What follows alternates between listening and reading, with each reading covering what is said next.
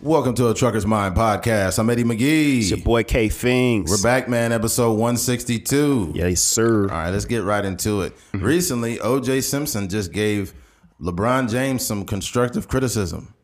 He just took a stab at LeBron. I'm dead. I didn't even mean to say that, but I'm dead. Oh, man. Yeah. What a way to start the podcast off. All right, O.J. Simpson hits LeBron James for Ohio cop tweet, slams media for portraying edited versions of the story. All right, O.J. Simpson took to social media Thursday to address the controversy surrounding NBA star LeBron James for his tweet targeting an Ohio police officer and slammed the media for showing edited versions of the shooting that resulted in the death of 16-year-old Ma'Khia Bryant. Simpson posted in a nearly 2-minute long video to his Twitter where he began to saying that while he is a fan of the Los Angeles Lakers star and admires the work he does to advocate against social injustices, he believes James spoke prematurely on Tuesday's officer-involved shooting. You can't fight every battle. You got to pick your battle, Simpson said. It's a war that must be fought, but sometimes you need to take your time to be a little more patient before you comment on something of these bad incidents that are happening with police departments. This one, LeBron should have waited. Okay. In regards to O.J. Simpson, this is the moment where, it's about the message. It's about the message, not the messenger. Mm-hmm. Right. And I'm with O.J. on this one. I'm with O.J. on this one because LeBron took the tweet down, right? And he took it down for a reason. He came out later saying he took it down for, because it's divisive and division, this and that. And it's like, dog, stop lying.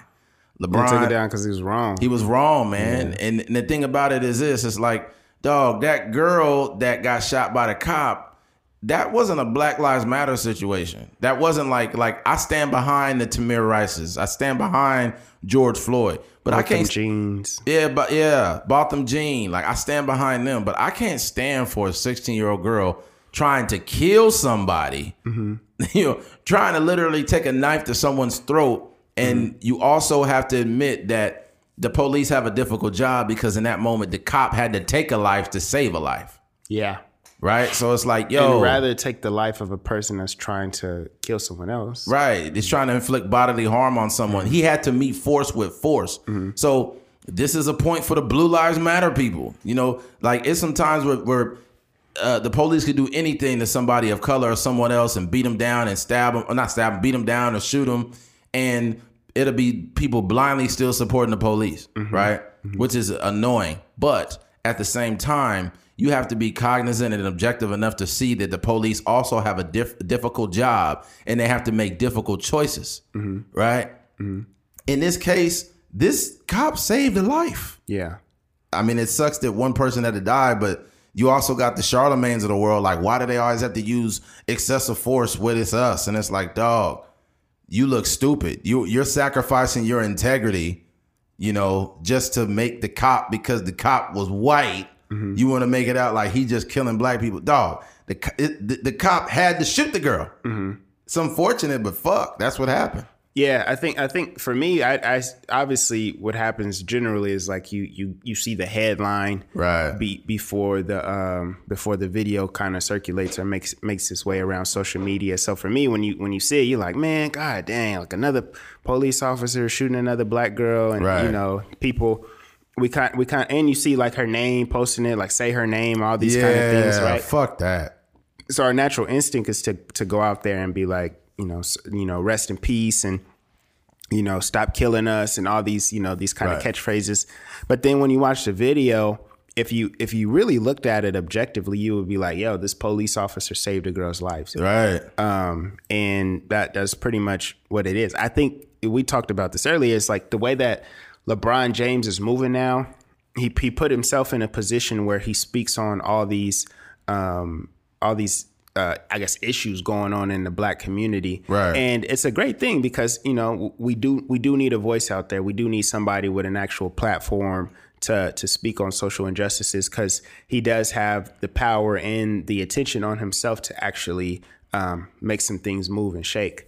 The problem is you kind of box yourself in a lot of times, because most of the stuff that he's talking about is their very liberal ideologies, right? Right. You know, especially when it comes to police brutality. Right. I rarely see these people that are like the very pro Black Lives Matter movement kind of people ever say like, man, such and such probably not necessarily deserve to get shot, but I can understand how a police officer would shoot this person. Right. They'll just ignore it. Yeah, they just kind of go away, and that's the position that LeBron James has put himself in. Exactly. And I think it would almost be better served for LeBron to take an objective standpoint a lot of times, because I feel like you would do more for our people to where we can really decipher the nonsense versus the real, the real stuff going on. And I would say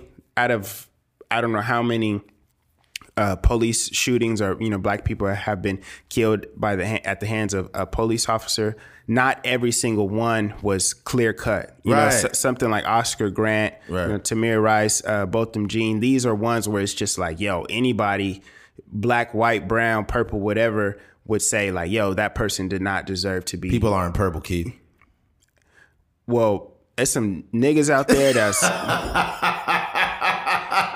certain niggas be a certain darkness. Niggas be looking like Thanos out here.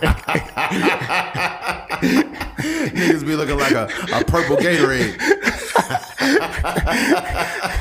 Niggas be looking like grape drink out here. Niggas be looking like a G2 Gatorade. Oh, man. That's crazy. Yeah, but you're right, man. LeBron has worked himself into a position where he can't go against the home team. It's the same thing as like Tommy Lauren. It's the Tommy Lauren effect. Yeah. I remember it was a couple years ago. Tommy Lauren will want some black dick, but she just worked herself into this conservative box that she can't even get no black dick these days. Well, what I was saying is, I think Tommy Lauren came out a couple years ago, and basically it talked about she was pro-choice, and a lot of conservatives killed her for that shit. Yeah, they killed her because one of the most conservative talking points is, we're pro-life, like we don't believe in all that. No abortions. No abortions, right? Mm-hmm. So by her doing that, she went against the home team and she got killed by conservatives for that. Yeah. So LeBron was caught up with the home team. He couldn't go against the home team. Mm-hmm. He couldn't say, hey, the cops do a difficult job. This is one case where, unfortunately he had to take a life to save a life. And, my heart goes out to the family and the officer involved. Like if he had said that, that would have rectified him taking that tweet off. But he just took the motherfucking tweet off and did not elaborate and made some excuse. Yeah. Oh, it's just gonna cause division. Like, bro, you never want to work yourself into a position if you have a stance on something where you cannot invalidate what the other side is thinking all the time.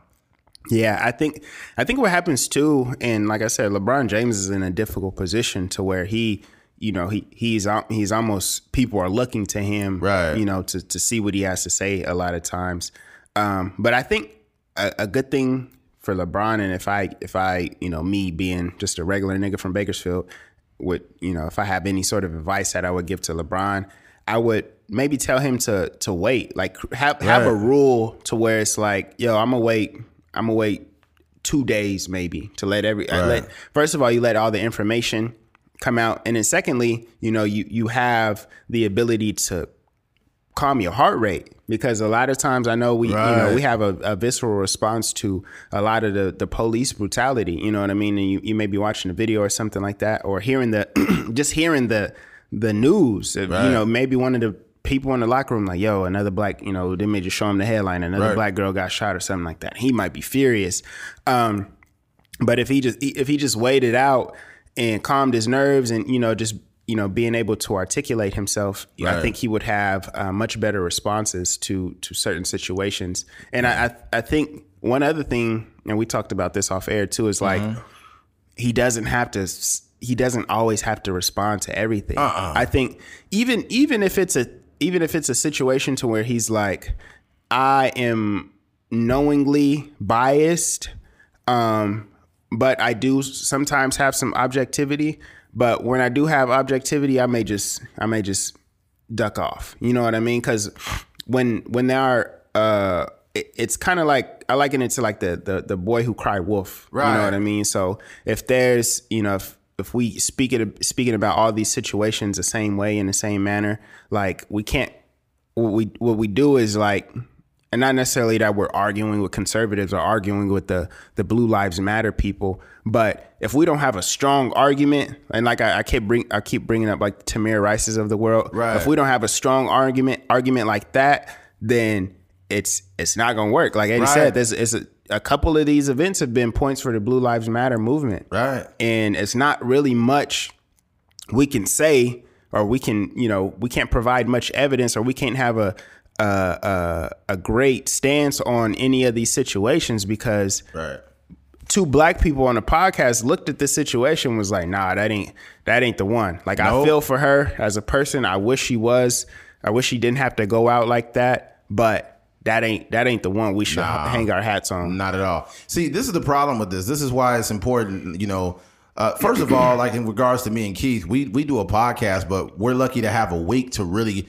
analyze and let things marinate over that week. And then we come to determination. And even if we don't agree, we've taken our time to let things settle. And the number one thing you don't want to do with this platform or any other platform is you don't want to be so reactionary. Yeah. You don't want to be posting tweets. That's why it'll be some crazy shit going on in the world. And I'll purposely not talk about it on social media. I will wait until Sunday and then release the podcast Monday to say what I need to say, because I'm not trying to go back and forth with people on social media and all that shit.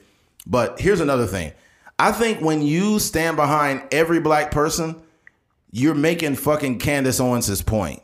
Mm-hmm. You don't want to make her point, because I don't believe it's true, but she says we're the only culture that stands behind our lowest criminals and criminals, and we stand behind them. Mm-hmm. The lowest denominator, we always get behind our criminals and this and that. And now you got conservatives believing that shit. And then you got LeBron tweeting this, man. Mm-hmm. Like, LeBron, you cannot fucking do that. And not to mention, this is an altercation between all black people. Right. So this one girl's life is not more valuable than the next person. Nah. But it is more valuable in the sense that one is trying to commit a crime. Exactly. You know what I mean? So. Yeah, man. It just fucks me up, man. Like, I can't get behind everybody, because that means I'm sacrificing my integrity. I'm not sacrificing my integrity for nobody, whether they black, white, whoever the fuck they are. If you trying to kill, purple people too. Mm-hmm. For all the Barneys out there, I got your back.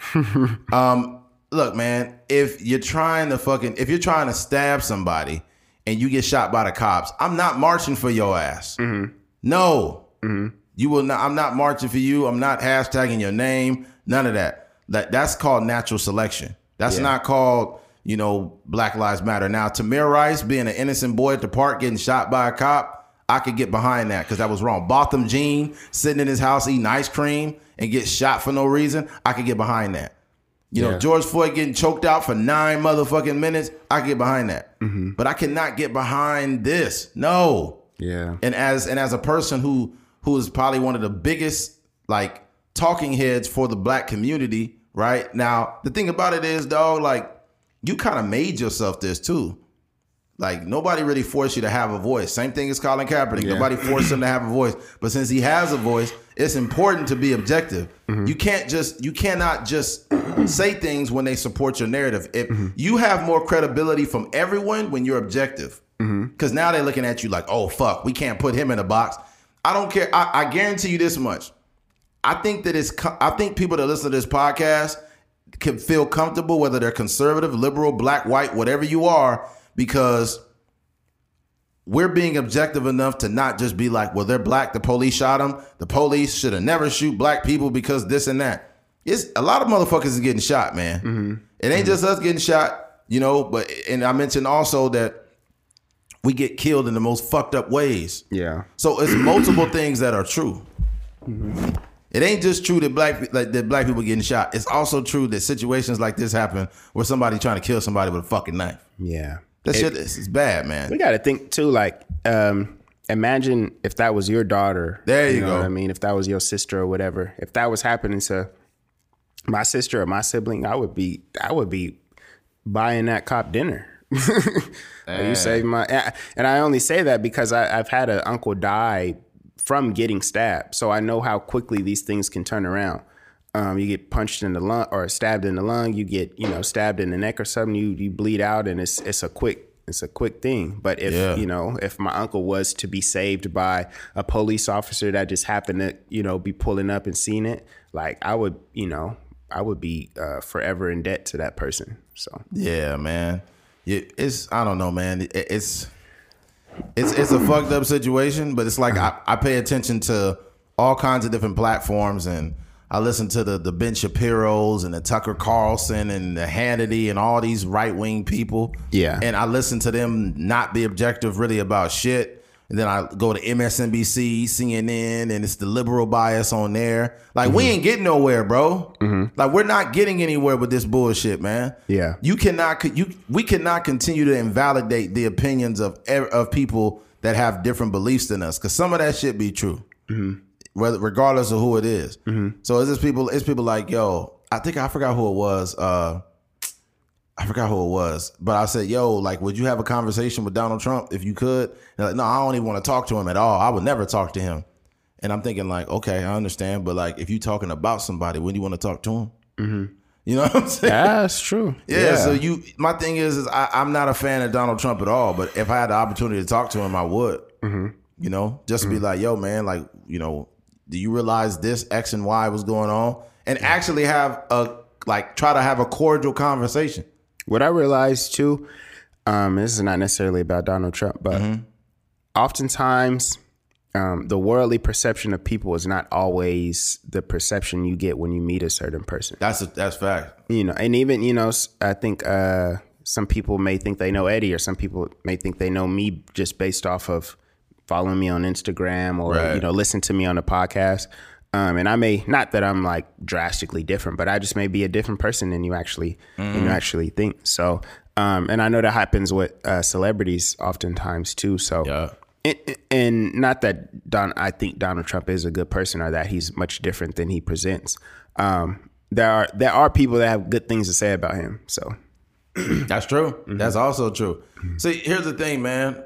The problem that I have with a lot of platforms is the fact that they completely invalidate what other people think, and only their narrative is real. And that's not helping nobody, man. Yeah. They can't even speak on shit if what they say does not align with the narrative. So what they do is they take it down instead of actually facing it, what it really means. Like LeBron ain't the only one this shit happened to. This shit happened with conservatives on Fox News, where they tweet something and then they get owned and they just delete it. And you're like, man, how about you actually respond to this shit? Yeah. Like, and actually like respond a real way and say, hey, look, I was not fully informed about what I posted. This is an unfortunate situation for all involved. And people still gonna eat you up for it, but you need to man up and say something. Yeah, and you can say, and that could be like a learning lesson for some people. I don't know.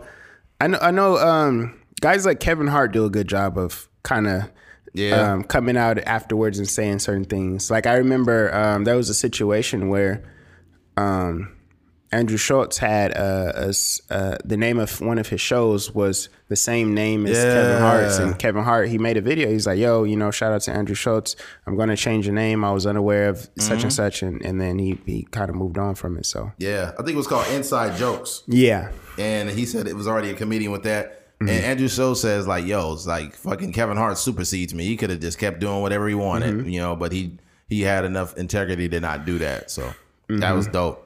Yeah. I will say. What do you feel about Charlamagne's response? Yes, Charlamagne basically responded to the situation with the 16-year-old girl and said, why do they always have to use excessive force with our people, right? And then DJ Envy was like, yo, like these are separate incidences. And in this case, they had to use force because she was trying to stab somebody. And Charlamagne was like, yeah, I hear all that, but like, why is it that they have to shoot our people 4 times? And he was saying like he's seen white people get with knives and they would get tasered or they would get, you know, handled differently. And in some cases it's true, but what you got to be careful with too, it's a slippery slope, because it has been white people that have been wilding out on the cops and they didn't really get that same treatment. But you got to realize like these are completely different situations, and the media is also pushing this shit. Yeah. So you got to be careful. You got to be careful that you don't feed into everything the media is trying to show you. Because there was also a video where there's this white dude in a hallway at a hotel, and the cop was like, don't you move an inch or I'll blow your fucking head off. And the dude was scared and he barely moved and he lit him up. Yeah. Killed him for no reason. Right. So It looked like the last scene in Training Day. oh my God, it was terrible. It was terrible.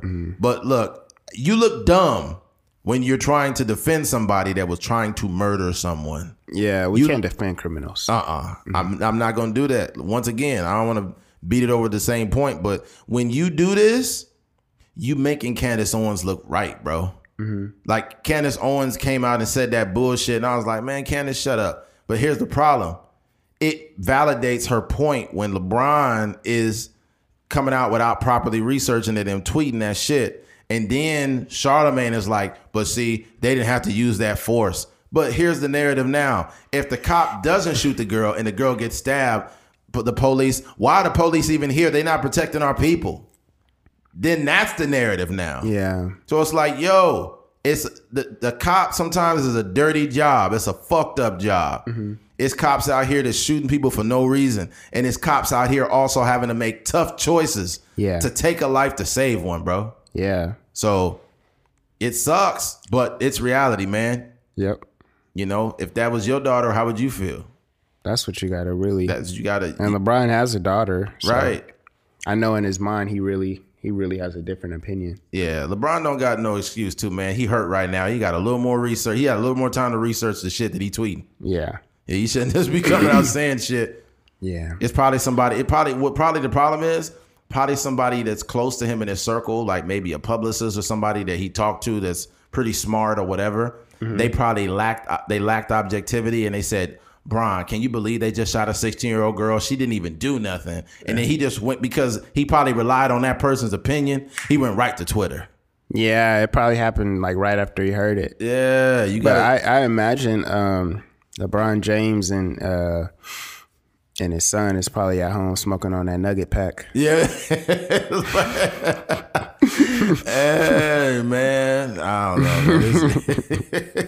Yeah, man. So I still got love for Bron, man. You know, Bron's done some great things, especially in the community with the schools and all of that shit, man. None of that is going to be taken away. One of the best basketball players ever. But with all that being said, you still have to be cognizant of what's coming out of your mouth, and you also need to know when to shut the fuck up. Yeah, I don't think there's a perfect position for an activist in that way. No. Because I imagine Martin Luther King probably had to support some stuff that he didn't necessarily That's true. wholeheartedly believe in, and Malcolm X and these guys, just because they put themselves in a position to where they was at the forefront of civil rights. You know what I mean? So it's a tough position, but yeah, you're right. Yeah, that'd be crazy. I don't know if Martin Luther King had himself in compromising positions though. But women in compromising positions. Oh yeah, Martin Luther King. I want you to twerk something for me. I want you to arch your back. In the name of Jesus. Oh goddamn. In the name of civil rights.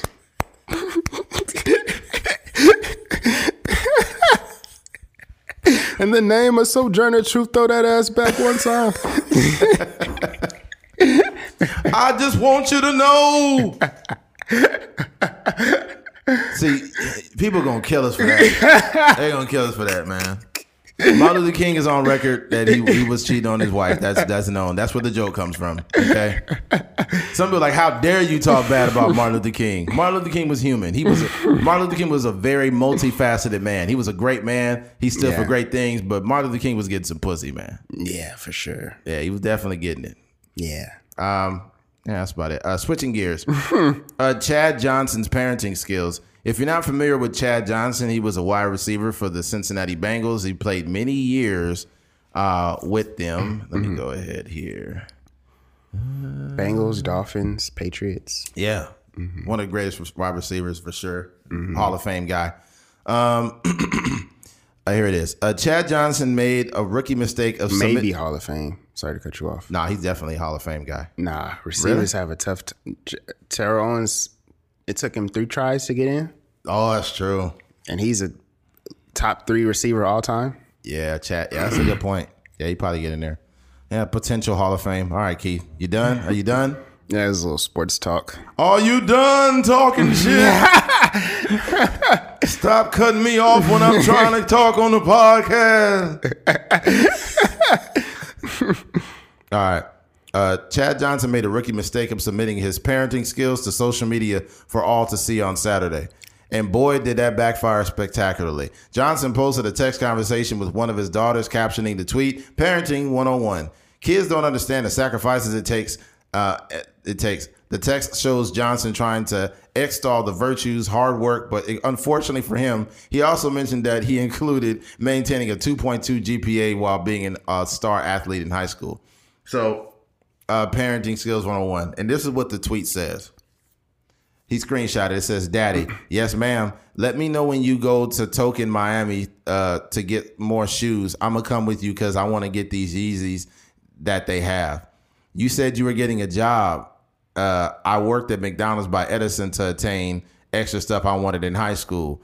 She put, "When I finish high school, I'm getting one. How about get a job? How about get a job and I have school and practice? No, how I'm gonna get a job and I have school and practice to attend throughout the day." He said, "I caught the bus to school, then went to football practice, caught the bus to McDonald's for a 6-hour shift, all while maintaining a 2.2 GPA and being a star athlete," right? And everybody is laughing because it said 2.2. I think what he really was trying to say was I was eligible for sports. Yeah. But I don't know if he was trying to glorify it, 2.2. Yeah, somebody made a perfect response. Said that's exactly why he had a 2.2 GPA. All that unnecessary bullshit going on when you're supposed to be focused on school. I've been a FT employee since I started college, and this shit is hell for real. Parents need to have their kids back more because earning a degree is a full-time job. Facts. See, here's the thing, man. Yeah. The point of you having kids, dog, and people would be like, "Well, Eddie, how dare can you say anything about kids when you don't have kids?" Like, me not having kids doesn't take me out of this conversation, okay? The point You of are somebody's child. Right, that's true. That's facts, right? And I'm about to go there, but the only point of having kids is to see them do better than you did. Like, some of the shit I've experienced in my life, man, it was terrible, man. I've put myself in a position, and I'm going to be in a position that if I do have kids, they won't have to worry about the shit I had to worry about. When I was in high school, right, I would wait, especially during the summer, because during the summertime is when I really had to work, and I worked hard. I would wake up in the morning, and I go to summer school for my class in the morning. It'd be like 6 something, right? So I'm in school in the morning. Then right after school, after my classes, I would go straight to work. And I worked at the Kern County Museum back then, and it was hard work. We was putting in like corrals and irrigation pipe and picking shit up. It was fucking crazy. Then after that, I would go home for 2 hours, and then I had football practice. Man, that shit was terrible, bro. I was like, literally, I was busier than most adults when I was fucking 16. Yeah. You know what I'm saying? I was busy as fuck. Yeah. And it sucked, man. I was tired and shit, but I was a kid. And then, you know, once the football season was in full swing and we had 2 practices, I stopped working. But like that whole time I was busy, bro. And that took away from, you know, where I could excel, because my grades wasn't all that great. I wasn't dumb, but I could have done better had I not had to worry about money. Like, and some of the shit I went through as a kid, man, it sucks. You know, getting evicted from places where we lived, and, you know, having the fucking electricity cut off and all kinds of shit that was going on when you don't have resources and money and things of that nature, you know. And then you get older and you have your kids. If, let's say, you're doing really well, they should not remotely have to worry about the shit you had to worry about.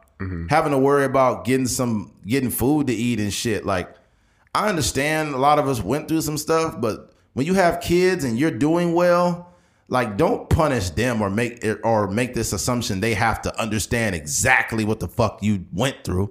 Yeah. Like, man, that you've created that convenience for them. You know what I mean? But this is a more nuanced conversation that I'm making, but I'll get into that later. Yeah. I think for me, my stance on it is I don't think that I also don't think that, first, I don't think that this was that serious of a conversation. I don't think that he was like, yo, go get a job at McDonald's. I also don't think his daughter is wanting or actually needs anything. Like, this conversation was about her going on a trip to buy some Yeezys. So that in itself is just speaking from a place of privilege. It would be different. You know, this conversation would be different if Chad Johnson's daughter walked up to him and he was like, "Hey, Dad, I got holes in my shoes. Can I go get some shoes?" And he was like, "Nah, you ain't getting no shoes. You got to work for those." Like she probably has, you know, a bunch of shoes in her closet, but some new Yeezys came out and she was like, "Yo, Dad, I want to go with you to go pick up some shoes whenever you go when you go out there." Also, I think that I agree with you on this idea that our generationally we're supposed to progress. We're supposed to do better. We're not supposed to, you know, if you know, if we struggle to get, you know, new school clothes on the first day of school, it should be up to us as parents to, you know, work ourselves into a position to where when our kids are going to school on the first day, they got new clothes, new shoes, the whole nine, right? But I also think that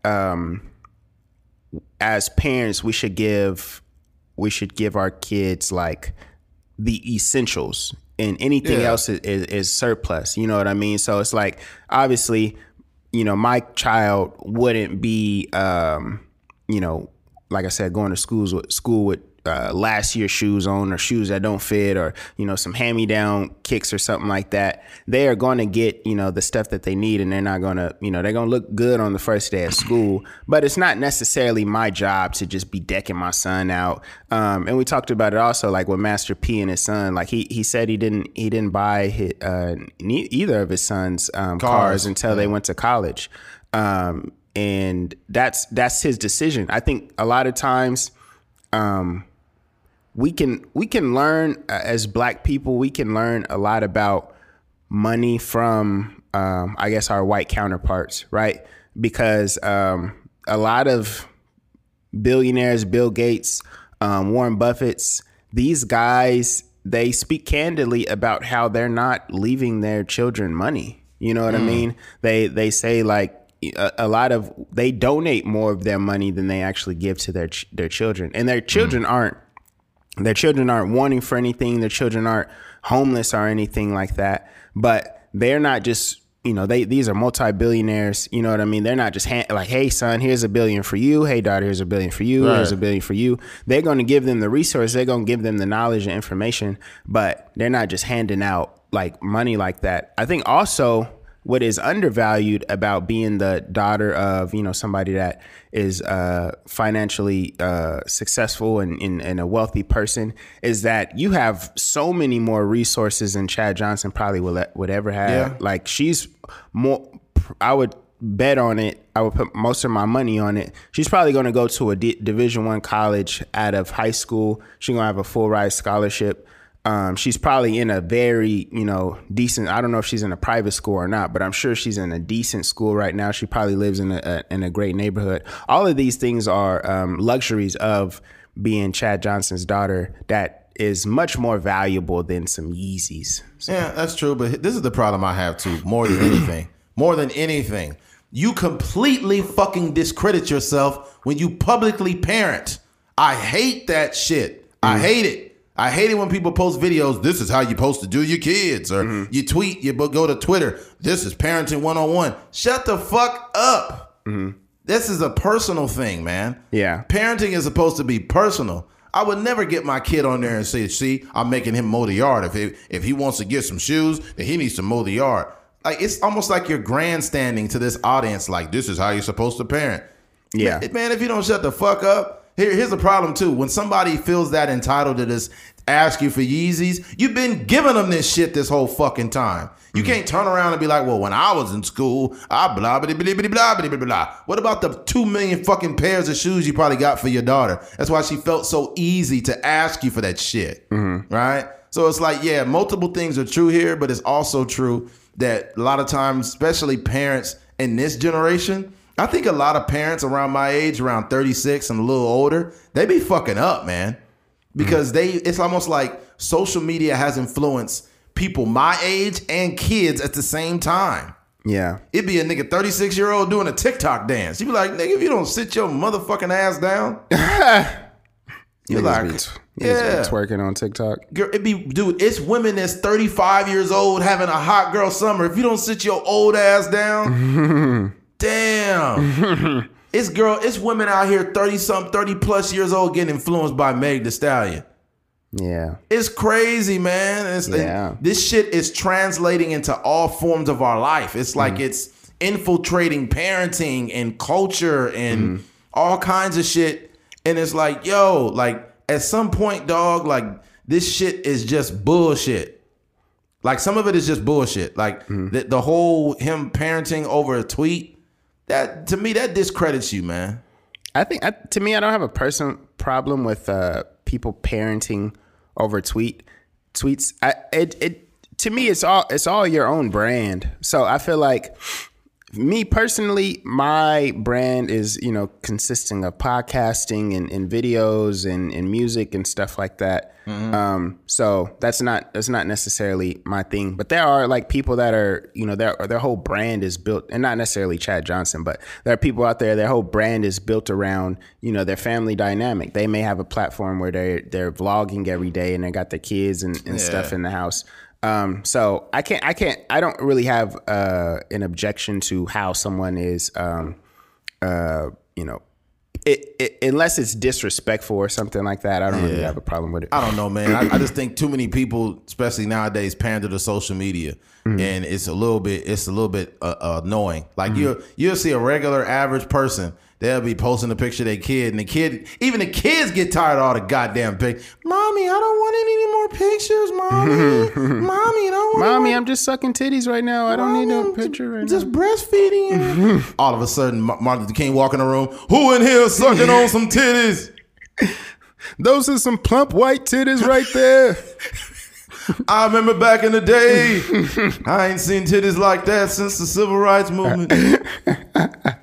I don't know why I entered Martin Luther King into this conversation. That's crazy. Yeah, man. I think there is. I do. What I don't like is those videos too of those dads with the haircuts. Like, oh, you want to act grown? So and then they give me a son of George Jefferson. I'm just like, come on now. Yeah, the parents that they'll publicly discipline their kids. There was a video of this lady, and she was like, my kid want to act up. They don't want to do their classwork. Okay, so she take a belt off and she whooped the kid, right? But it's so excessive. It's straight up abuse. And I'm seeing stupid motherfuckers in the comments like, see, that's how you supposed to discipline your kids. And I'm talking about whap, whap, whap, whap, whap. And it's going on for like over 2 minutes of just whap, whap. And the kid is screaming like, oh my God. And then the kid starts screaming for help. And I'm like, yo, that's you need to go to jail. You like, that's not discipline, that's abuse. Yeah. What happens too is like a lot of people be like, yo, and to me, I don't have a kid, so I don't know if I will whip them or not. That's like some future conversations, right? But what happens too is like we have this idea that there's like the previous generation was raised right because they got whoopings. A lot false. Of those parents be having trauma, facts, and they don't know how to communicate, and exactly. They just be like they need some anger management and some therapy at the end of the day. But that's I don't think there's I think there's a wrong way of doing things, but there's multiple right ways of parenting. Right. So let's not lean into this. If you don't get a whooping, you're gonna be a bad person. Right. I think like the boomers fucked up. The boomers is like, well, we were smarter than you guys and we were better than you and blah blah blah blah and everybody's so entitled now and blah blah blah. Well, here's the problem. Well, you fucked up. You had segregation and racism and all kinds of fucked up shit. And now the millennials have to undo and unlearn all the dumb shit y'all was doing. Yeah. Right. Your old ass couldn't even send a text message. What you mean smarter than me? Yeah. Like, get up out of here, man. Like, and the thing about it too is, and look, at the end of the day, there's multiple things that are true. There's a lot of things the boomers did right. They were also hard workers. You know what I'm saying? Mm-hmm. But at the same time, don't get it twisted and act like y'all didn't fuck up and y'all didn't have shit fucked up too. Mm-hmm. Right now, you got the millennials, and a lot of them got their head in their ass. A lot of them, all they do is TikTok dances. They don't even raise their fucking kids anymore. But it's also true that we're unlearning and undoing a lot of the shit, like a lot of the residual bullshit that we're unlearning from boomers. Mm-hmm. So that's also true. Yeah. But yeah, I don't know where I was going with that. But yeah, man, I'm not with the public parenting shit, man. That girl, the example. Oh, this is what I was gonna say. Whoopings, to me, I feel like you need real life reinforcements. Like, for example, after the age of 18, you get in fights or you stealing or you robbing, you doing something, they take your freedom away. So if a kid is fucking up in school and they doing stuff or they bullying people or whatever, and you whoop them, then that's all they. I mean, that's so minor to them. Oh, you're gonna ground me for a week and then you're gonna give me a whooping? That's not gonna make a kid stop doing dumb shit. Yeah. What you do is the kid do something dumb, you don't punish them, right? You don't punish them. You just like, you know what? That's just ridiculous that you did that. And then when they come home to a room and nothing in that motherfucker. I'm talking about you got no TV, you got no PlayStation, and you barely got a bed. I'm going to take your bed out of your room and put an air mattress in that motherfucker. How much is solitary confinement? Yeah, so because that's a real life reinforcement. As an adult, where do you go when you commit crimes, Keith? To prison. And what's in a prison? Niggas. And toilets. So it's like, so you got a metal bed with a toilet in that motherfucker as an adult when you fuck up. So a person getting a whooping as a kid, it's a form of a punishment. But dude, it's such an old, outdated, antiquated way of parenting. People say, "Oh, Eddie, you don't know shit," blah blah blah. Another thing too, if I can't have a conversation with a child and they respect me from having a conversation, if I gotta whoop you to get respect, that's not a real parenting. That's not even a real life, like, that's weird. In life, you have to be a good communicator. Yeah, you have to be. You got to talk to people. And here's another thing too. This is the problem with a lot of parents too. When your kids get older and they hate you, and you used to whoop their ass, you got to realize you're not always going to be bigger and stronger than them. They're gonna get to a time where they're gonna remember all that abuse and all them ass whooping you was getting. And some parents just be whooping their kids' ass because they hate their life. Yeah. You hate your job and your life so bad, and now you look at your kid and you just mad and you want to whoop your kid just because you mad at life. That's why I feel like excessive ass whoopings are ridiculous. I didn't really ever get my ass whooped. I got whooped a few times and I fucked up. I deserved it when it happened. Yeah. Like, one thing I will say about my pops though is he never really whooped me. He would talk to me and I would listen. And I don't know why I received it so well, but I did. And he didn't like whooping me because he got whooped way too much as a kid. Yeah. He told me one time that he accidentally spilled some milk on the table and his mom whooped him for it. So you mean to tell me your dad was crying over spilled milk? No, he got his ass whooped over spilled milk. It's fucked up. Yeah. Some people that old school style of parenting is fucked up, man. It's low key abuse, man. Oh, for sure. Yeah. Yes. That's I think there's I think we have to start catering parenting towards like our children. You know what I mean? I think I probably don't think I ever needed to get a whooping. I feel like if somebody actually told me, and generally we know when we do something wrong and we know it's not right because there's consequences we suffer in the real world. You know, as far as school, you might get suspended, you might get in school suspension, you might get, detention or whatever the case may be. And that's generally enough to, make a kid learn the lesson. But sometimes you don't need to get in trouble at school and then on top of that get a whooping at home.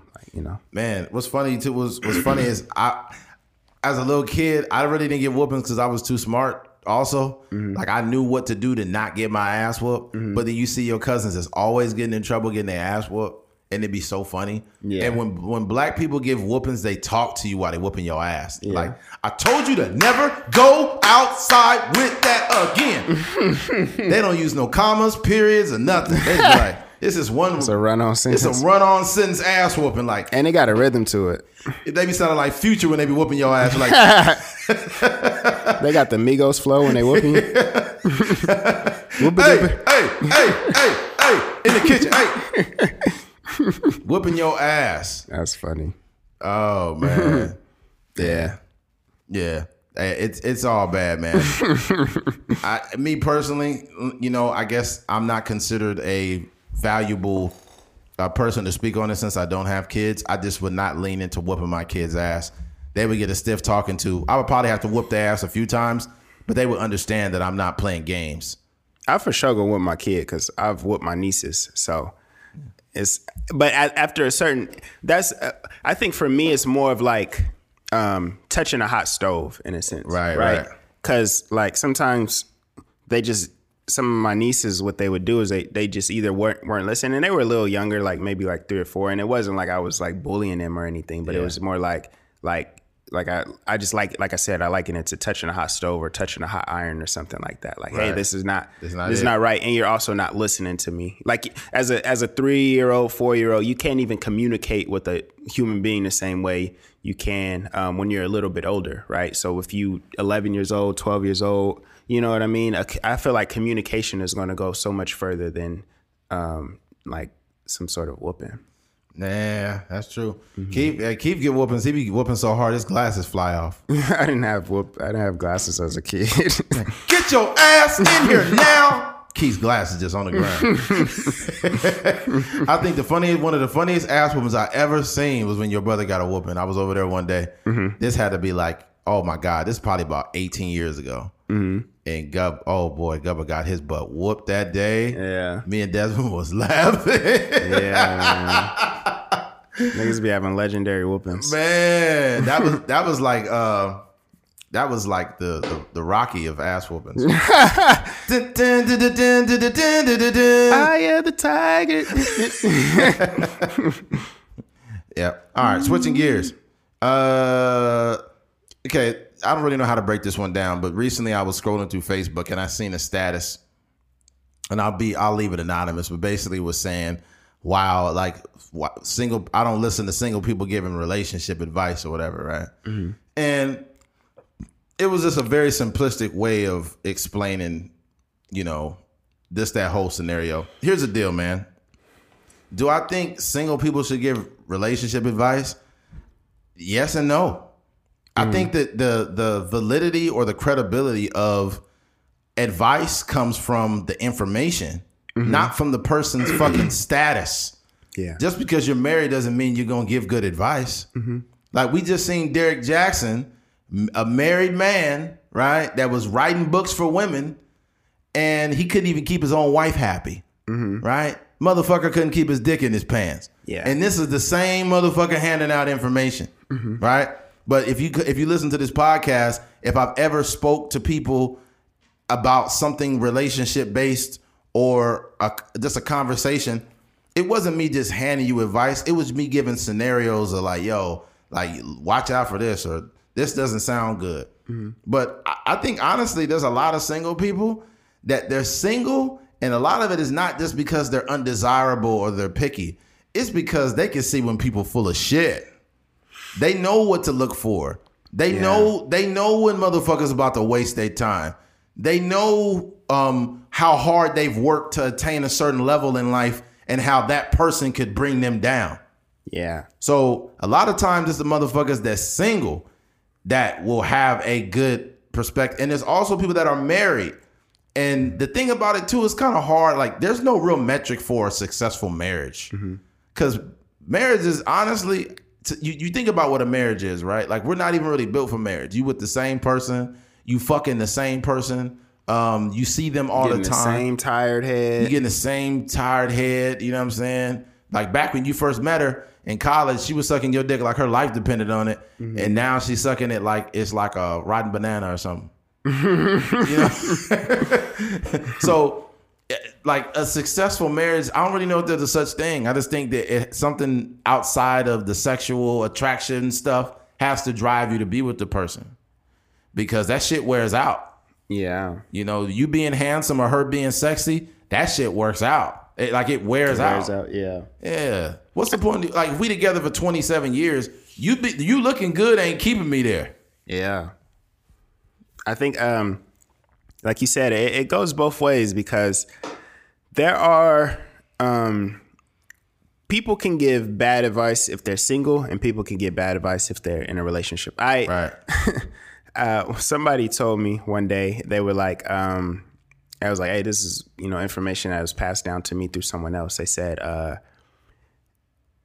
don't show your your woman, you know how to cook early on in a relationship. Like keep that on the tuck because your woman gonna be expecting you to cook all the time if she find out you know how to really get down in the kitchen.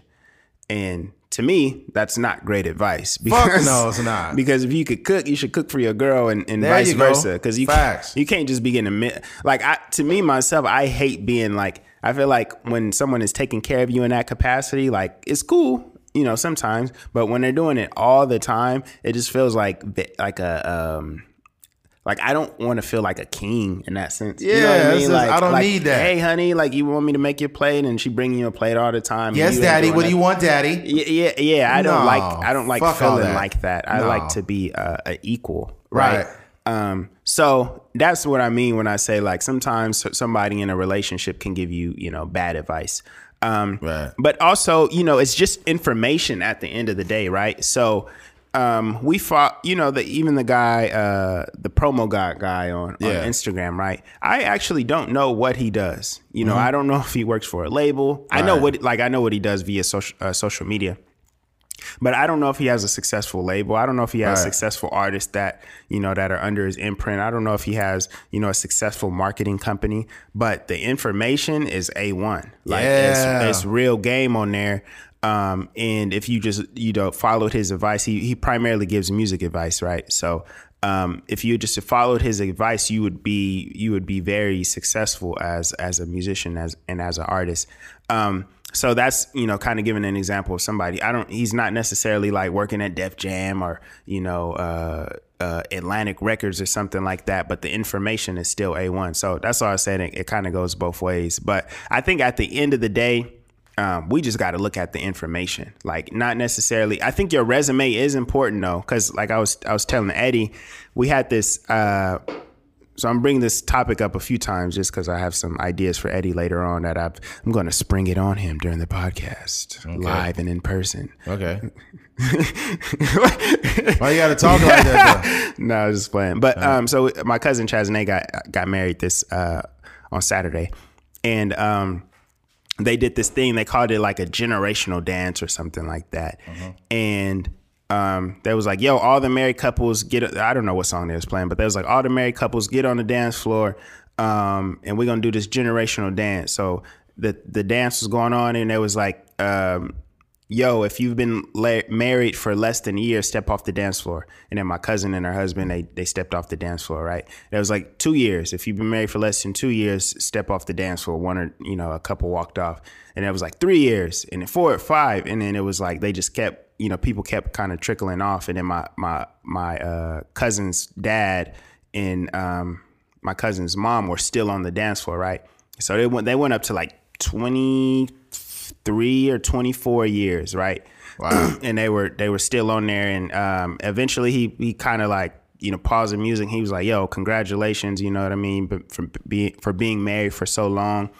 And then they handed them the mic, and it was like, yo, could you just give your daughter, or, you know, it just happened to be his daughter because they were the longest people married, but could you give them some words of wisdom? And he was like, woo. You could tell, like, because, you know, any relationship it's not all peaches and cream. But he was just like, woo. He was like, advice. And then he's kind of gathered his thoughts. And then the first thing that came out of his mouth was communication. He said communication. And then he's a religious man, too. So he was like, you know, communication and keeping God first. And I say that to say, like, when you see that type of information coming from that type of relationship, right? You know what I mean? You kind of got to look at the entirety of the situation, right? So they have the resume to support it. Like, you know, you've been married for so long, you got, you know, successful, you know, your children is you sending them off, they getting married, and right. You know, they successful in their own right. So when we look at somebody like that, the resume matches it, the aesthetic matches it.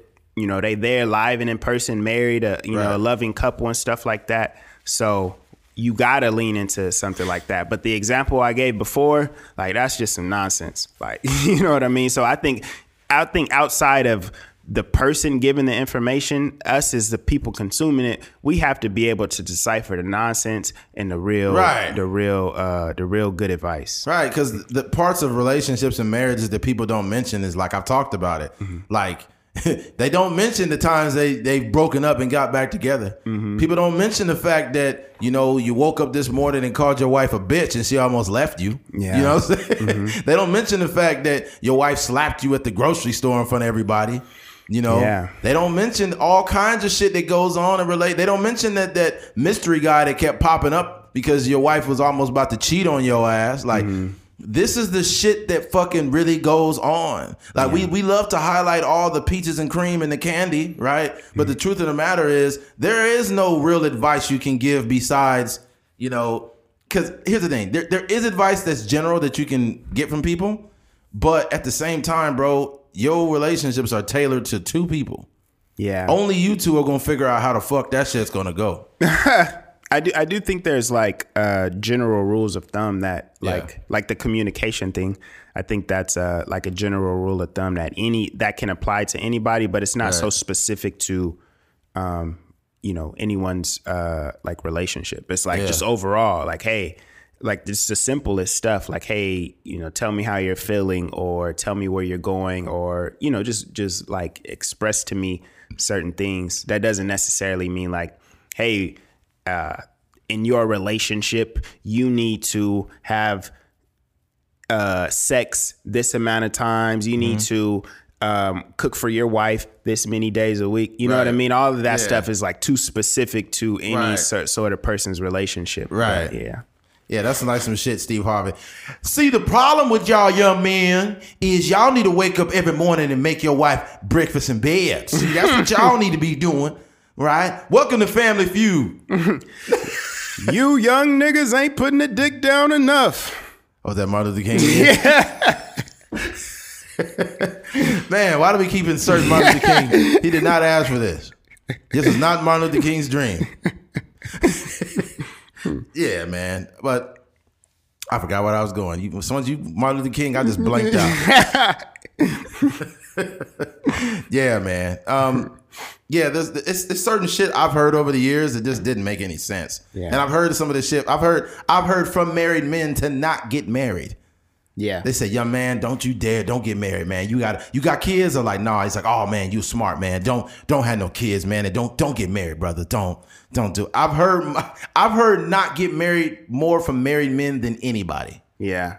Literally. And I was just like, yo, what the fuck is going on? Yeah. But here's the thing. They say single people shouldn't hand out advice. I'm going to hand it out right now. This is what I'll say.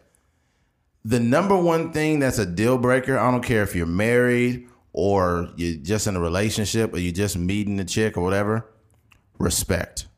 Yeah. If a woman starts to develop a pattern of disrespecting you, leave her the fuck alone, because that's how women operate.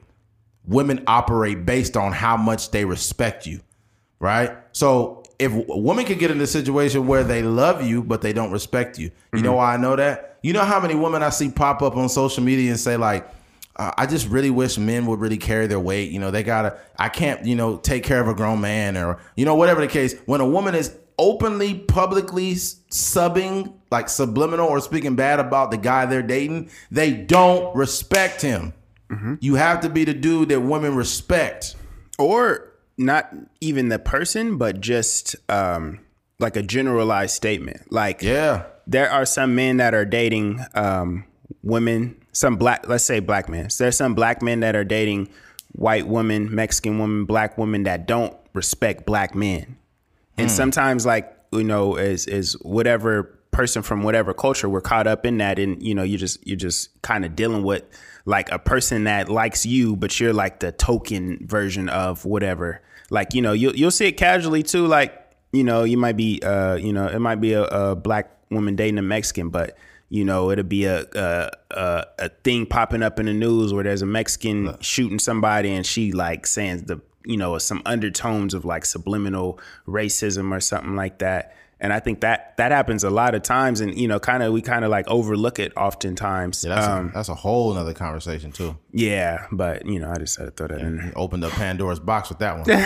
But I just see it. I see it so often where people are like in relationships with people that don't respect the culture at all. That's facts. You can't be with a black man and not respect us, and vice versa. You can't be a black man and you be with a Mexican woman and you cracking Mexican jokes and saying fucked up shit. That's not going to work out. But what I will say is this, though. The reason why I mentioned the respect thing is because that's the number one thing that will determine how women treat you. Like a woman could be with a dude and not respect him. I've seen it a million times.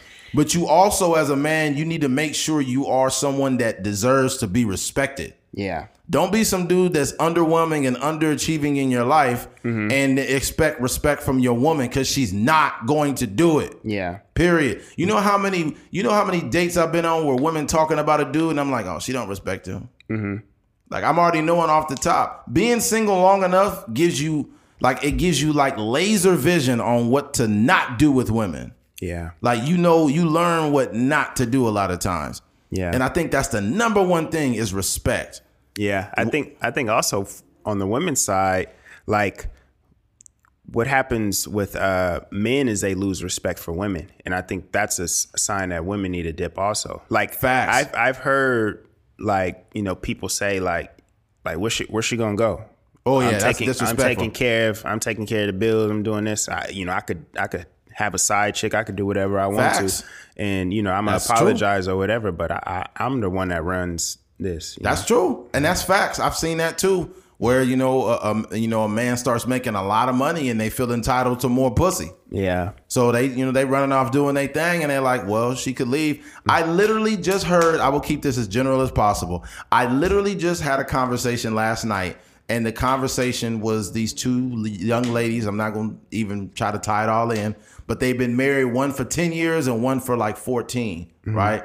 And basically the conversation was they're very unhappy in their marriages. They always go into clubs and hanging out and they're fucking other guys. They cheating on their husband, but they won't leave because their lifestyle is too good. Yeah, but they like oil fields or what? I don't know what the dudes do, but the girls won't break up and get a divorce because their life will be too hard if they broke up. So they stand with the men for finances, but they running off at the club fucking dudes. Yeah, that's not crazy. This is why it's important too. This is what they never talk about in with the relationship gurus. Don't get married early. Don't get married at 18. I think that's why I talked about going through a whole phase. Yeah. Right?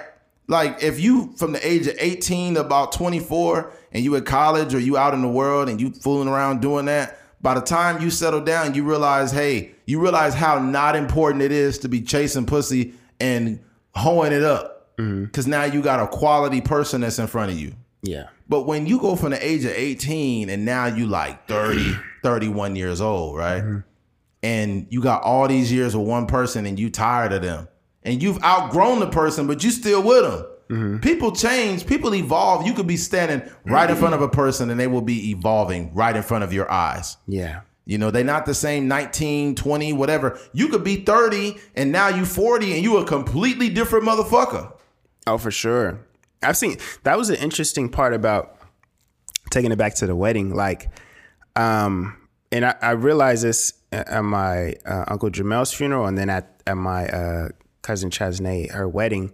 Like there has been a shift in like the people that I deemed like the most biblical or the most Christian people that I know. I feel like, a lot of them come from like historically like dark places in a sense where, they may have been, just a person that was pretty wild as a younger person. Right. Then they found God, they found Christianity, and they did almost a whole 180, right? So they're just like, they're making sure they in church every Sunday. They, the music that they listen to is one way that, they may not even be around certain functions if there's people smoking and drinking, et cetera, right? And then what I seen, like, and mind you, these people are in their mid 50s now, or they late 50s now, and it's been a shift in the way that they move, and I think it's just a shift in the way like I viewed Christianity. Like I think these people almost have been allowed to let their shoulders down a little bit. Like my uncle, whom I never visually seen drink before, because he's always been like a person that we deem as like the kind of the godly figure in our family. He took a sip. I don't think he was chugging beers, but he took a sip and he was drinking, and we was playing like real ratchet music and, you know, gangster rap and stuff like that at the funeral.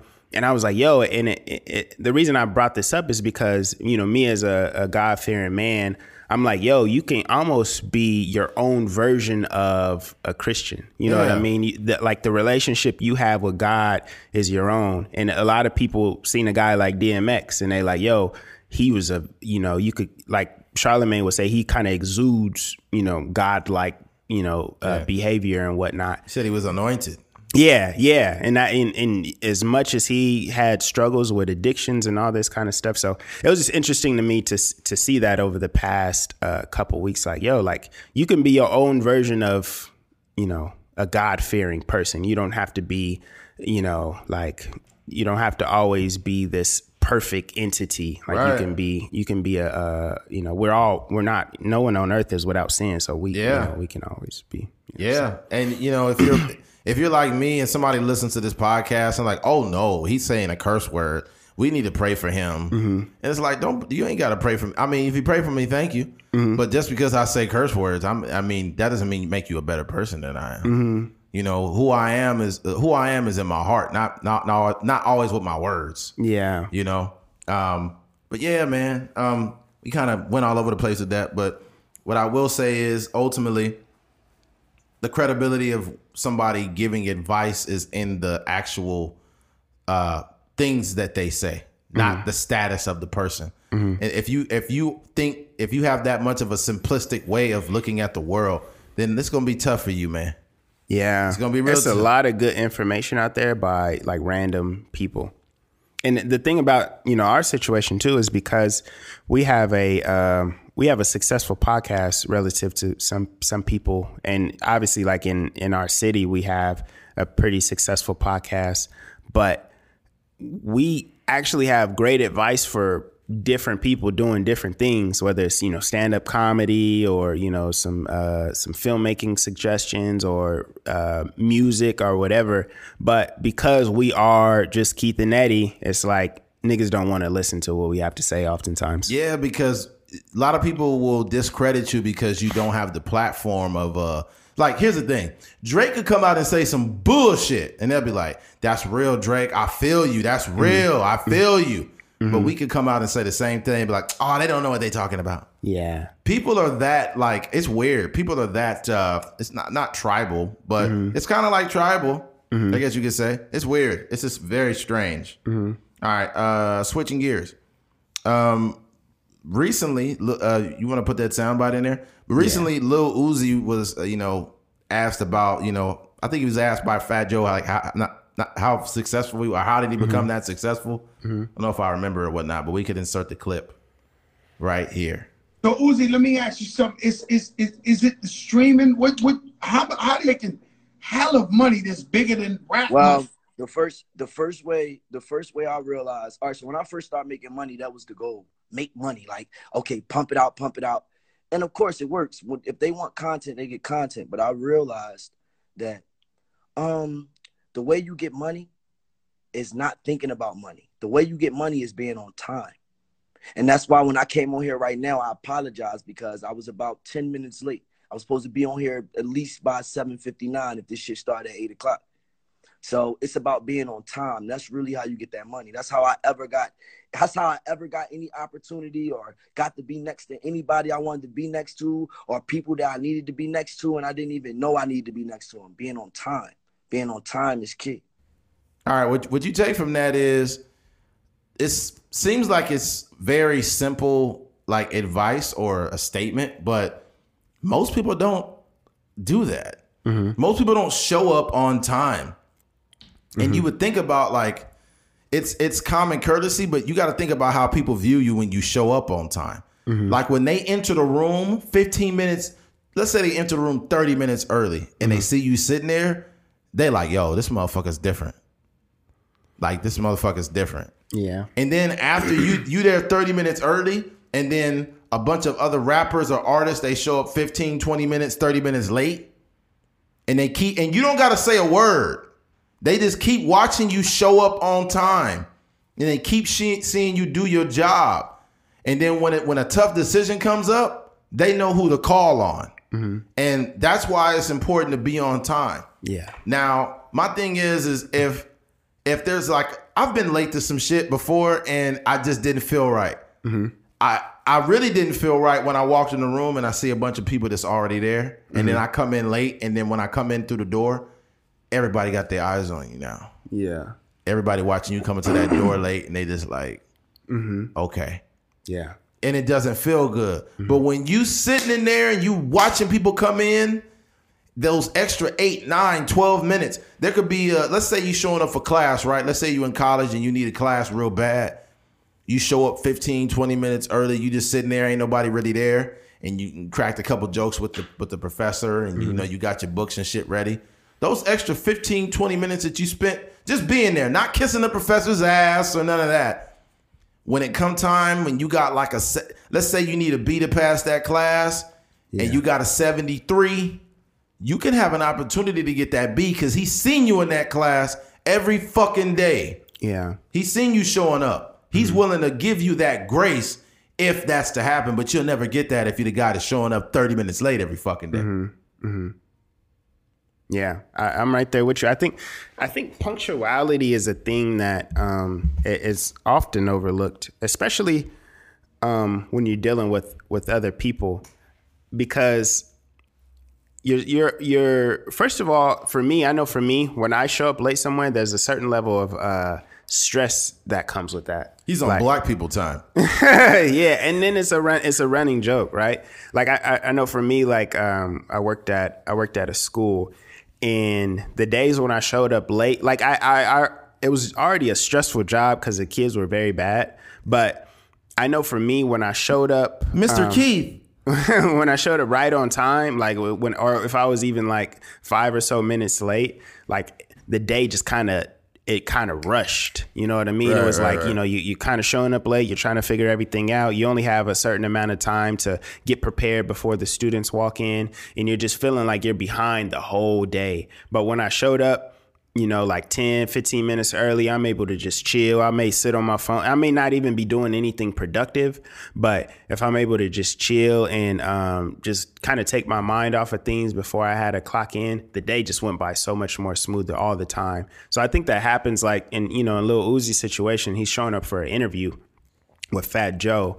But I think if we just applied this to just any situation, whether it's a job interview, even if you're just linking up with your boys, like if you and your boys be like, yo, like, let's watch the game, or, you know, hey, I got this idea I wanted to run by you. And even if it's not even an in-person thing, even if it's like in that case, it was like a Zoom or Instagram Live type of thing. Right. Like, even if it's something like that, just being punctual, it just goes a long way. And I was telling Eddie this, I worked with this dude named Trey, and he's from Compton, and shout out to Trey. He's in the music industry, and he has a relationship with Sugar Free, and we shot a music video featuring Sugar Free, and he was just giving us game, and he was telling us just different stuff about Sugar Free, and he was basically saying like, yo, Sugar Free is obviously a legend, but he missed out on so many opportunities, on so much money because he was not punctual. He was not very punctual. Man. So it would always be like, yo, like, you know, obviously he got dope music. Like, let's book him for a show.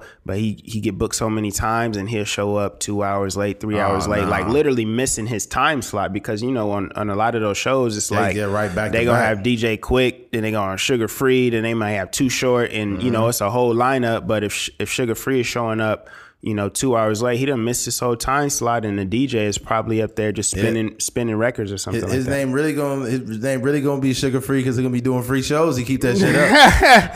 He's giving away free sugar. Why you bullshit?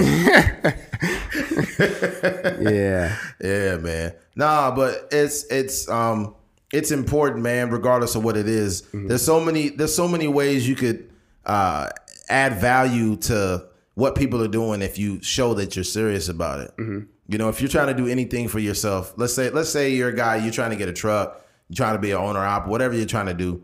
And let's say, for example, they say, hey, the gate opens at this time. You could look at trucks if you do this, and you there 30 minutes early, 40 minutes early, an hour early. you get a chance to scope out the scene. Mm-hmm. You pull up in there, you're more well prepared than everyone else, and it helps you out, man. Mm-hmm. But it just puts you in a better position. This is probably the most general and basic information, but it's something that could be make or break you making money. It goes a very long way, man. If you got I'll close with this one. Go ahead. If you got a job interview, right? Let's say you got a job interview and you're supposed to go in at 1 p.m., but you there at 12:15 and you just in your car. Mm-hmm. You're not even in the building. You just pull up to the outside of the building. You in your car at 12:15, and then you don't go upstairs until or go inside the building until about 12:50 or 12:45, right? Just being there on time gives you this peace of mind. Yeah. Like there's no way I could be late to this shit. Mm-hmm. There's no way I could not be prepared. I got my pencils. I got my resume. Mm-hmm. I know what I'm going to say. I know what I'm going to do. But guess what happens when you late? Oh, fuck. I got to get there in 5 minutes. God damn it. Oh, where's my pencil? You rushing. Oh, shit. You probably texting and driving. Man, where's my baby mama's calling me? Oh, shit. What the fuck? Oh, God damn it. My shirt is dirty. You running red lights, all kind of stuff. I got a stain on my shirt. I should have got that off. Oh, shit. Mm-hmm. That's what happens when you're late. Mm-hmm. Yeah. What I was gonna say, I was when you get into spaces like we're trying to go, and I've seen this happen.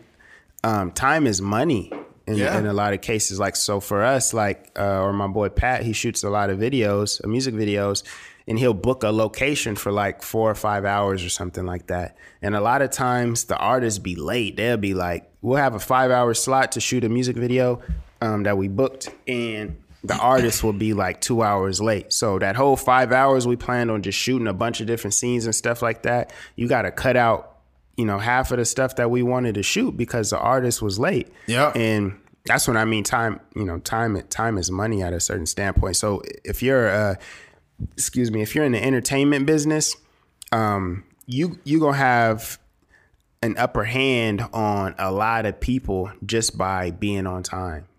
Yeah. Here's the thing, too.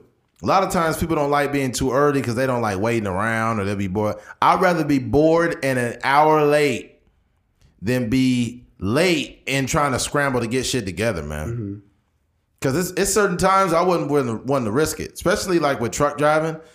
Man, there's been times where I was glad I was early because I got a bunch of information, and by the time we was ready to start the job, I already had everything I needed to do, and I was off. And it's been a time where I've been a little bit late, and I get to a certain place and they're like, hey, well, you got to get over there. And I'm like, I don't know what you're talking about. Well, you got to go over there. And then it's a breakdown. Mm-hmm. It's like a breakdown of communication. I end up going to the wrong place or something because I was not on time. Mm-hmm. So take this information as you will. But if you keep showing up late, even if it's to your job, even if it's a job you fucking hate, right? Mm-hmm. If it's a job you absolutely hate, make sure you show up on time to it. And make sure you get there at a good time so you could be prepared to go in. Because when you come in and you hate a job so much that you show up at the last minute, now it's like you scrambling to get there and you throwing yourself right into the bullshit. Mm-hmm. If you're there a little bit early, you could, probably have a candy bar or have a drink of some water and just sit in your car for a little bit and reflect on stuff before you go into the establishment. Mm-hmm. It'll help you prepare mentally for the shit you about to deal with. Yeah. But there's that. Switching gears. Recently there was, I don't know exactly when the date was, but there was a black couple who had a complaint that they were kicked out of a restaurant because of the clothing requirements. Hold on 1 second. Let me see if I can find it right here. Where is it at? Here it is. An Atlanta restaurant owner has apologized after a black man was kicked out for violating the dress code, even though at least one of the seated customers was wearing sneakers, right? I seen a video to this. It was a black guy. It was in there with his wife, and he had some Air Force Ones on, and they said that you can't wear those shoes here. And then the black guy pointed at some white lady that was sitting there, and she had like some, she had was it Adidas? I think she had on or something. Mm-hmm. And I mean, they look kind of dressy, but they were still Adidas or whatever. And they said, well, you can't wear sneakers here. So they basically threw the black guy out, right? Mm-hmm. And I'll read the rest of this article before I get into it. The owner of Umi Sushi in Atlanta has apologized for the incident at the restaurant last week that prompted accusations of discrimination. William Johnson, a black man who was said to have been asked to leave the restaurant on October 23rd because his Nike Air Force One sneakers violated the restaurant's dress code. A video taken by Johnson's wife, Kaylin Colbert, that captured the incident showed another woman who appeared to be white sitting in the restaurant bar while wearing tennis shoes. In the video, Johnson pointed out the woman's sneakers and accused the restaurant of being inconsistent with the enforcement of the dress code. This is pure racism, he said. She has on Adidas. All right, here's the deal. And I know it's going to make me sound like the bad guy, but let's say you're black and you go into an establishment and you're wearing sneakers and you know you're not supposed to be wearing them, but if you look over and you see a white lady wearing sneakers and they're telling you to leave, guess what that means? That means you need to leave. Don't ever spend your money at that fucking place. Yeah. Don't try to make every situation is not an opportunity to make this grand statement. Don't give your money to motherfuckers that are doing shit like that. Yeah. I just think regardless of who it is, like if you feel that this establishment could be racist, just leave. Mm-hmm. You have to understand that things like racism don't just poof go away. Like at the end of the day, you have to learn how to navigate around motherfuckers. Mm-hmm. Even if they were not being racist or if they were, whatever. If you get in a situation where you are like having to fight and yell and scream over why you're not in, why would you even want to spend your money there? Mm-hmm. Like it's crazy, man. And then the actual owner came outside and didn't do shit but make the situation worse. Mm-hmm. So the owner fucked up too. He should have said, hey, you know what, man? I don't normally allow sneakers in here, but I'm sorry about what happened, man. I just next time, can you please follow the dress code? I'm sorry for the inconvenience. Boom, it's over. But instead of that, the owner turned up. Mm-hmm. The owner was like, he's like, hey, man. He's like, don't be walking up on me. Hey, you don't know me, homeboy. Like the owner was ready to fight him. Mm-hmm. I was like, what the fuck is going on?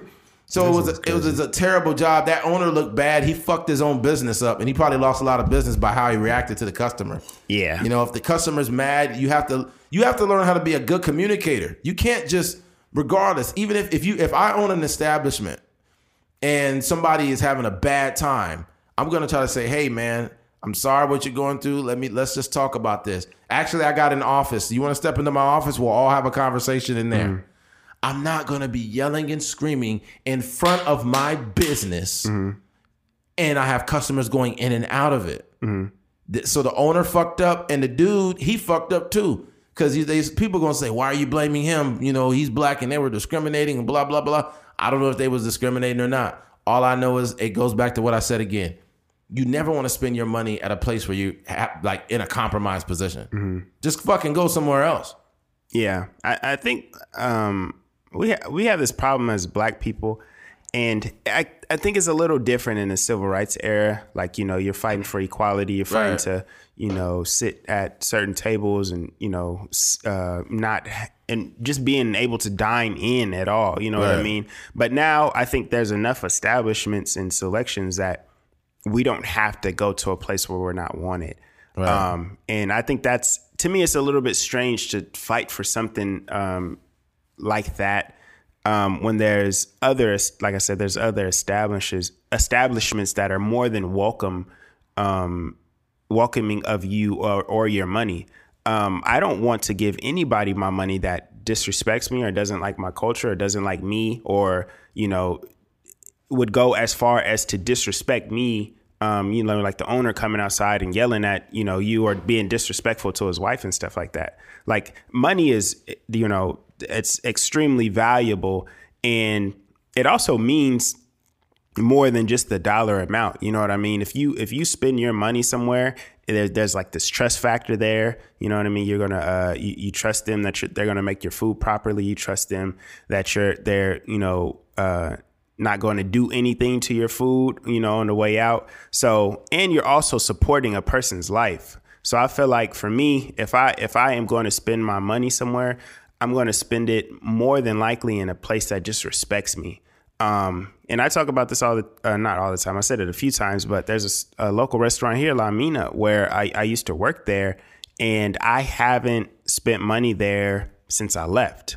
But basically what was happening there is I was bouncing, and they would literally change the music depending on how many black people were in there. Yeah, that's so ridiculous. If there were certain black people in there, they'd be like, "Hey, we're not playing any hip hop music."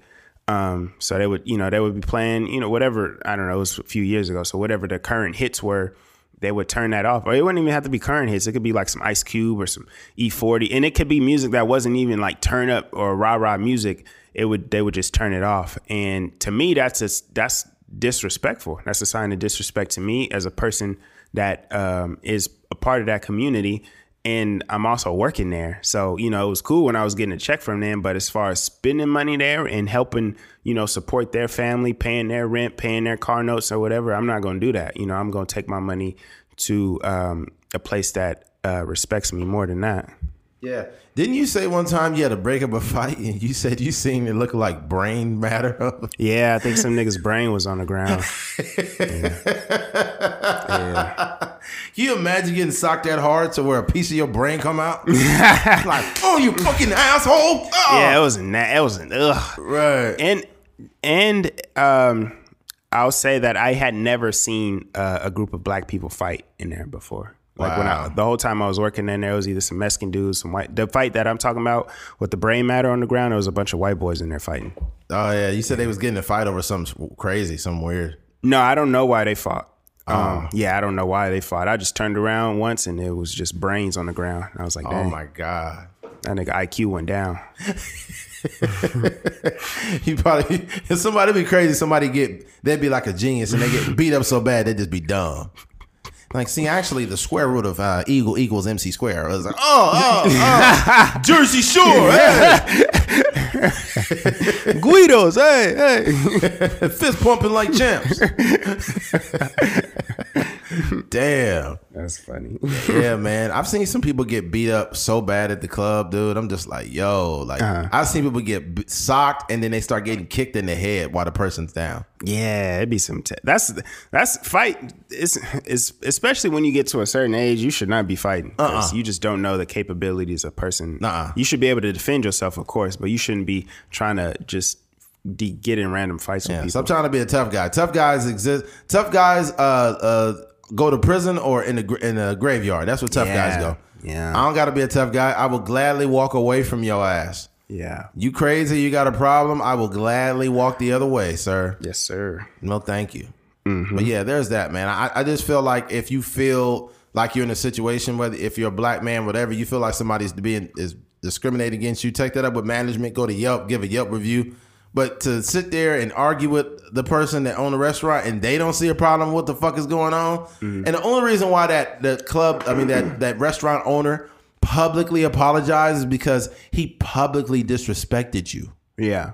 So fuck your apology. I'm never going to your business again. I accept it, but I'm not going to spend my money where you at. Yeah, and then to be honest too, the dude and his wife kind of made like a spectacle of the situation too, because she was out there like, you're basically calling him a nigger. That's what you're doing. You're basically calling him a nigger. You're doing too much. Right in front of all the customers walking in and out. Doing too much. So honestly, if I'm a customer and I'm walking into a place and some dude is like, you're calling my husband a nigger, I'm be like, hey, let's go eat somewhere else. Yeah. Let's go down the street.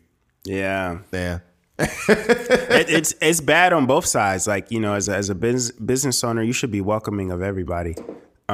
You want, because at the end of the day, the only color that really matters is green. The amount of money people are spending at your restaurant, and if they're not doing anything like outlandish as far as like twerking on the tables and stuff like that, like you should be welcoming of everybody. But who knows? Like, you know what I mean? I don't know. I doubt that they would go in there and disrespect the dress code.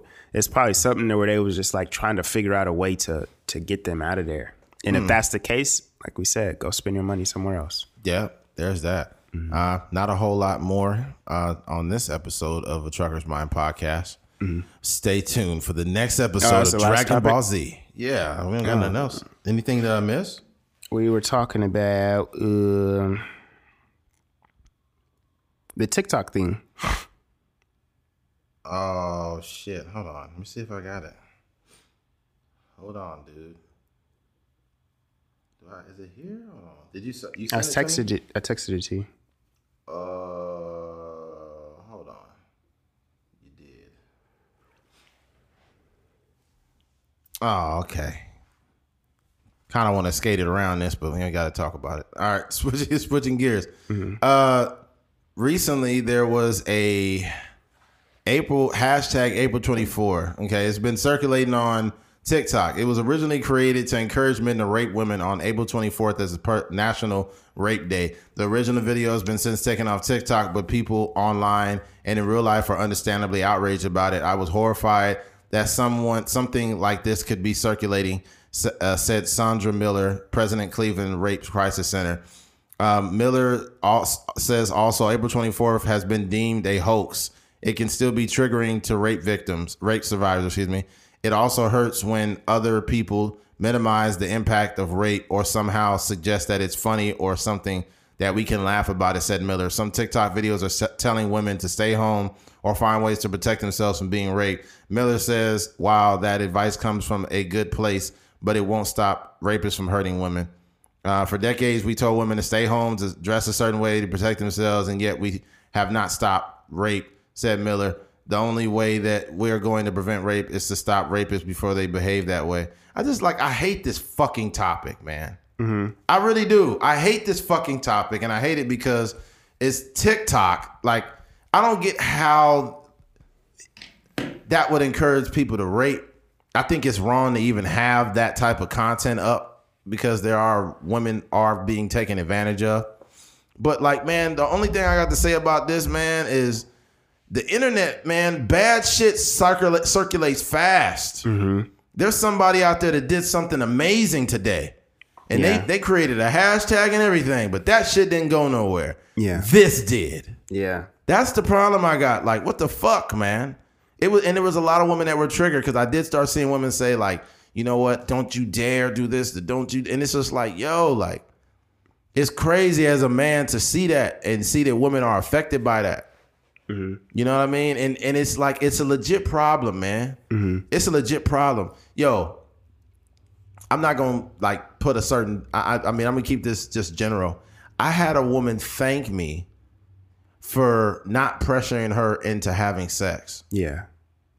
And I was thinking, like, why would she thank me for this? Yeah. And it's fucked up that it's men that really be either trying to coerce women into having sex or pressure them into having sex or flat out raping them. Mm-hmm. I'm just like, yo, like, it's when you hear certain stuff like that, it's really concerning. Mm-hmm. And it's just, I don't know, man. I'm kind of lost for words on this. It's real fucked up. But yo, it's just certain stuff you can't joke about. Yeah, I think the thing about TikTok and just the internet in general is it's a very dangerous space. I think that what happens too is it's a platform that's ran by a younger audience. So they don't, like we talked about the prefrontal cortex, and these are like mushy brain Ain't nobody kids. using no brain. Mushy brain kids out here trying to like just make these funny things, and they're not actually thinking about like the ramifications of some of the stuff that they're doing. And we come from a comedic space, so you know I think we kind of walk the line oftentimes when it comes to certain subject matters and joking about certain things, but we also live in a world outside of comedy, and we realize like the woman, I don't know if she's a rape activist or whatever, but Miller, she was just saying like these are people that are really dealing with real trauma, and this is something they can't erase from they memory banks. Right. They have to deal with a lot of this stuff for a while, and then also there's a trauma associated with women that haven't been raped at all, right? Like, that are scared to go for a walk around their neighborhood, or go for a jog, or just do certain things at certain times of day because they know the possibility of somebody doing something like that to them. Yeah, it's situations where women will like a dude, but they're still working on being comfortable around a dude because they have some form of trauma associated with the shit that some dude's been doing. Yeah, and it's like, yo, like.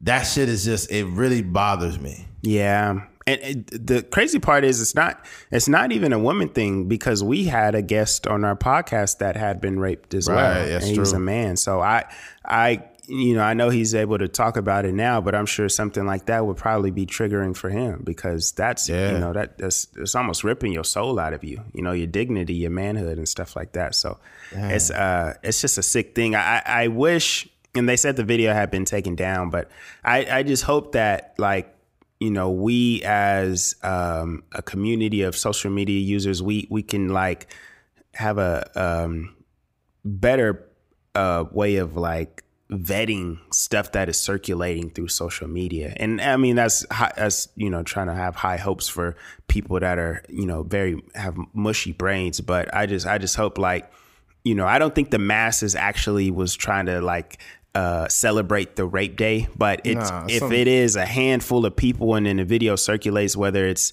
bad or good, it still has the same impact, because people are sharing it and liking it and stuff like that, or even communicating about it. It's making it more viral.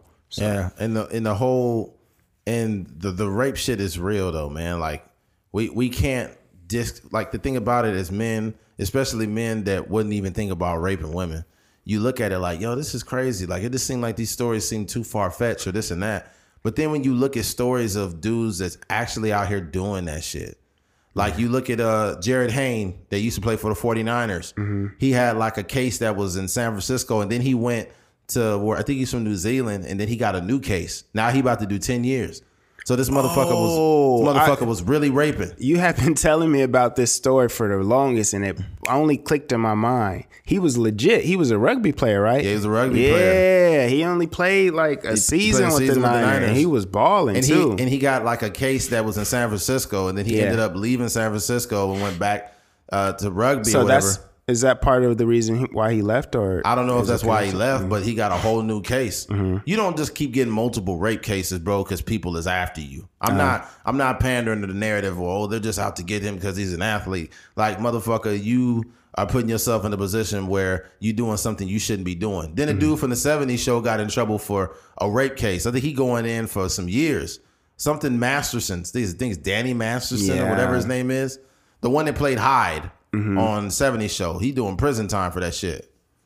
Yeah, and multiple women too. It was multiple women for spanning from, I think it was like I forget, it was 99 or whatever, but it was a long 99 time. Baby.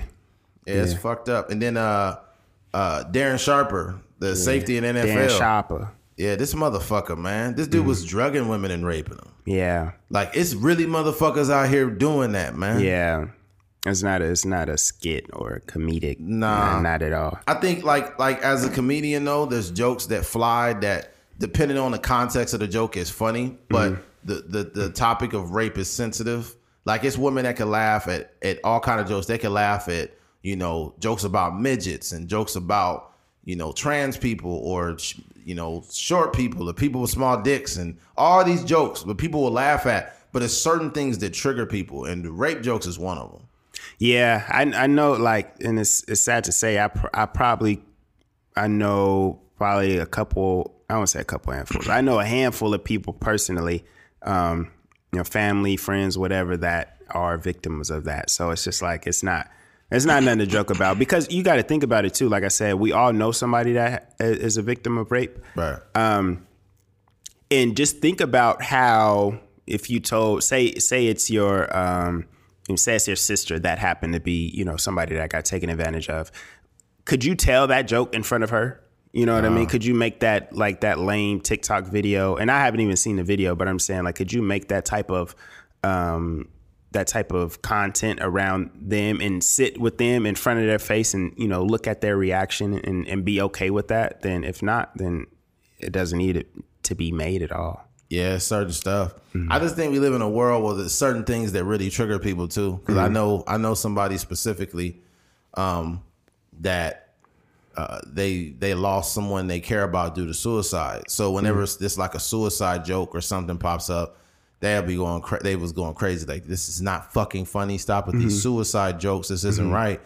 But it'll be something that's probably equally fucked up on the other side. That's not the topic of suicide. It'll be like, I don't even know, just something that could be labeled as very offensive, and they'll share it and laugh at it.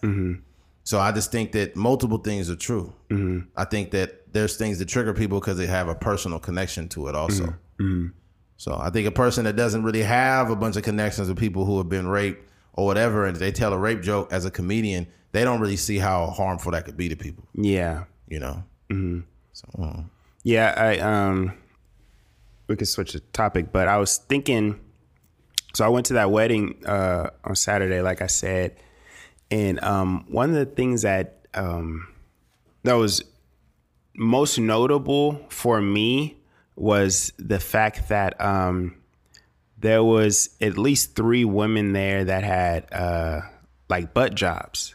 oh Lord, really? Yeah, and it was crazy to me, like, and I was just kind of just looking for your like take on it, but it was crazy to me because it's become like more casual now, and women are even talking about it more candidly, and they know for a fact that they're they're not trying to hide it at all. You know what I mean? It's almost like the new boob job.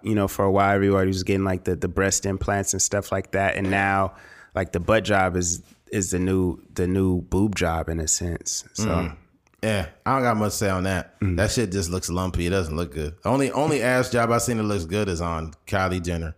that's the only one. That's the only one. Because she has so much money, she probably got the right surgeon to do it. But the average Joe Blow woman walking around, that shit looks crazy, man. Yeah, It looks like it doesn't remotely go with their legs or nothing. Yeah, I don't want to go on a tangent about that. I think we'll have to close it up. I don't got much else to say. But especially this topic, it's certain things we have to talk about. With this, I hate talking about shit like rape, man. I hate talking about shit like that. But that shit's really going on in the world. But I don't want to end it on that. I don't want to end the podcast on fucking rape, man. yeah. Yeah. What else is going on in the world, man? We got to end on something positive. I don't know, man. Yeah, we ain't ending on rape. Hold on. It's got to be something good going on. Oh, what's that Dogecoin shit that's going on? I don't know about Dogecoin. Yeah, I don't know. I just been seeing. I don't got no Dogecoin. Yeah, I don't have that either. Yeah. I think that there's a bunch of people throwing around shit about the stock market right now, and I don't even entertain the conversations because I'm not fluent enough in the language of stocks to even or whether it's Bitcoin or all of that. I don't invest my money in it. So if I don't invest my money in Bitcoin or whatever, I'm not in that conversation.